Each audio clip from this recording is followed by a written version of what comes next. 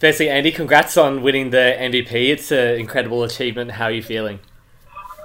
Thank you. I'm really honoured to be, judged by my peers and to win the award. I'm very surprised as well, but super grateful as well. So You voted on this award yourself. Did you have it in the back of your mind that you could win? And can you reveal who you voted for and why?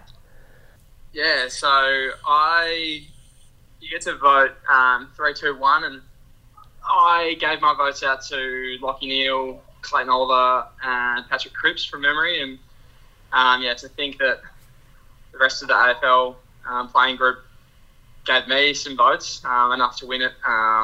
It's a huge surprise. I honestly didn't see it coming. So Yeah. And you're the fourth youngest to win the award. I think the youngest since Nick Riewoldt in 2004. Did you ever foresee yourself taking out awards like this at just 22 years old? no, not really.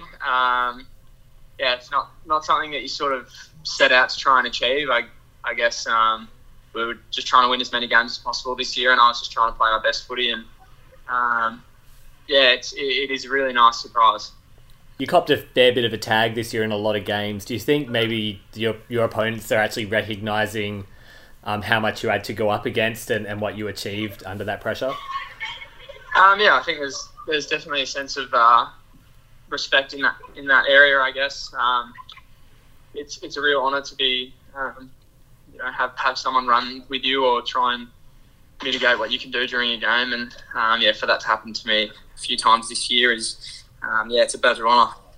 And in the last 9 years, Fife has won it twice. Lachie Neale won it when he was at Brisbane, but you three have all been running around in the same midfield before.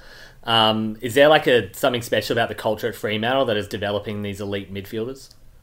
I definitely think we have a really great culture at the club, and we've got elite staff as well. Our midfield coaches at this point in time, Josh Carr and Joel Corey in particular, have been amazing for me and fast-tracking my development. And I guess surrounding myself with players like Fifey, Lachie Neale early on in my career, and Dave Mundy, these sort of guys, it definitely sort of rubs off on you, just their work ethic and little things they do in and around the club. So I'm very fortunate that I'm surrounded by such a good, talented group of people.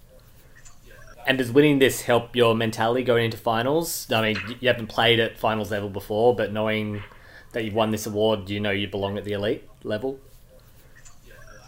I guess there's still that element of excitement and still plenty of nerves surrounding finals. I guess we've never been there. Well, I've never played it in a final, and neither have a lot of my teammates. But I guess this recognition just sort of goes to show that I can perform at the elite level, and nothing really changes. I guess it's just tougher opponents. You're playing the best teams come this time of year, so hopefully I can just keep things rolling. Great. And will you get a session in while you're in Melbourne? Yes, I've just been to the gym and had a little run around. Feeling good and can't wait for the dogs next week. Awesome. Congrats, Andy. It's an incredible achievement, and see you back at the club soon. Thanks, Tommy. Cheers.